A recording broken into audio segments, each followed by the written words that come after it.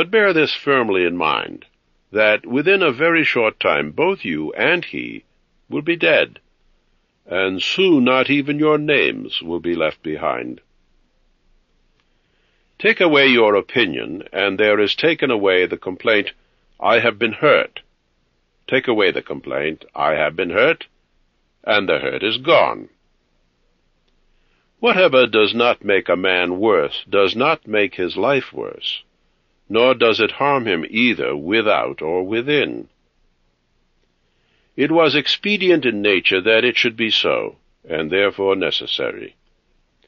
Consider that everything which happens, happens justly, and if you observe carefully, you will find it to be so. I do not say this only as regards the continuity of the sequence of things, but as regards what is just, as if it were ordered by one who assigns to everything its value. Observe, then, as you have begun, and whatever you do it as befits that character of goodness in the sense in which a man is rightfully supposed to be good. Hold to this rule in every act. Do not have the opinion of things that he has who does you wrong, or that he wishes you to have, but look at them as they are in truth. A man should always have these two rules in readiness. First, to do only what the reason of your ruling and legislating faculty suggests for the service of men. Second, to change your opinion whenever anyone at hand sets you right and unsettles you in an opinion.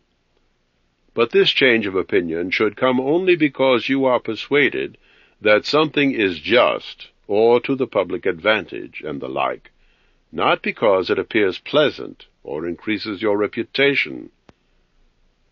Have you reason? I have. Why then do you not use it? For if it does its own proper work, what else do you wish? You have lived as a part.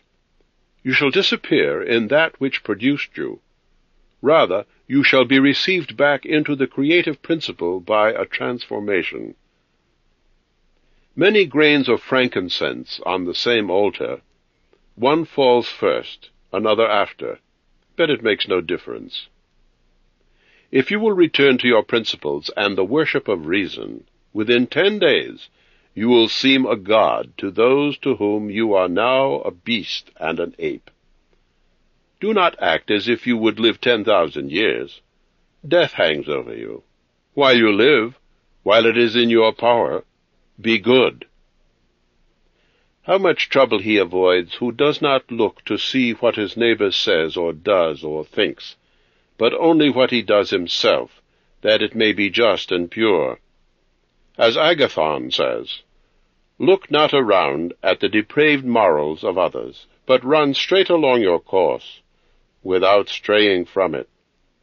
He who feels an overwhelming desire for posthumous fame does not consider that all those who remember him will themselves also die very soon. Then they also who succeed them, until the whole remembrance of him is extinguished, for it is transmitted by men who foolishly admire and perish. Even suppose that those who remember you are immortal, and that the remembrance will be immortal. What then is it to you? Not only what is it to the dead, but what is it to the living? What is praise, except indeed so far as it has some utility? And you are now ignoring unseasonably the present gift of nature, clinging to what someone says hereafter. Whatever is in any way beautiful is beautiful in itself, and has its end in itself, and praise is no part of it.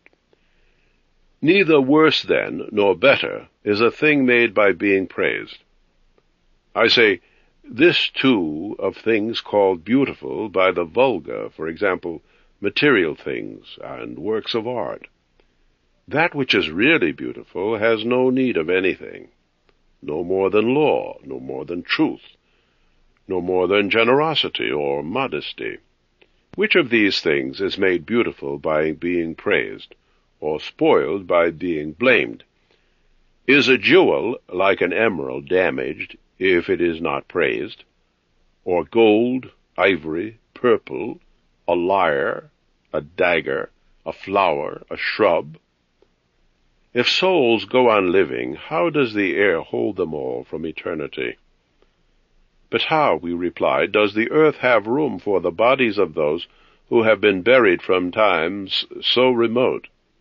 Just as here the changing of these bodies after lasting a certain time, and their dissolution, make room for other dead bodies, so the souls which are released into the air, after subsisting for a while, are transmuted and diffused, and turned into fire, and absorbed into the creative intelligence of the universe, and in this way make room for the fresh souls which come to dwell there. This is the answer which a man might give, supposing that souls continue to exist. And we must think not only of the number of bodies which are thus buried, but also of the number that are daily eaten by us and the other animals. What a number is consumed, and thus in a manner buried, in the bodies of those who feed on them!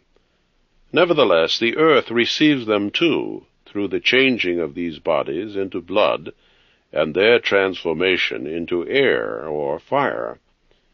How can we find the truth in this case? Divide it into what is matter and what is cause. Do not be tossed about, but in every act have respect for justice, and at every impression preserve the faculty of understanding. Everything is right for me, which is right for you, O universe. Nothing for me is too early or too late, which comes in due time for you. Everything is fruit to me, which your seasons bring, O nature. From you are all things, in you are all things, to you all things return. The poet says, "Dear city of Cecrops," and will you not say, "Dear city of Zeus"? Busy yourself with but few things, says the philosopher, if you would be tranquil. But consider if it would not be better to say, "Do what is necessary, and whatever the reason of an animal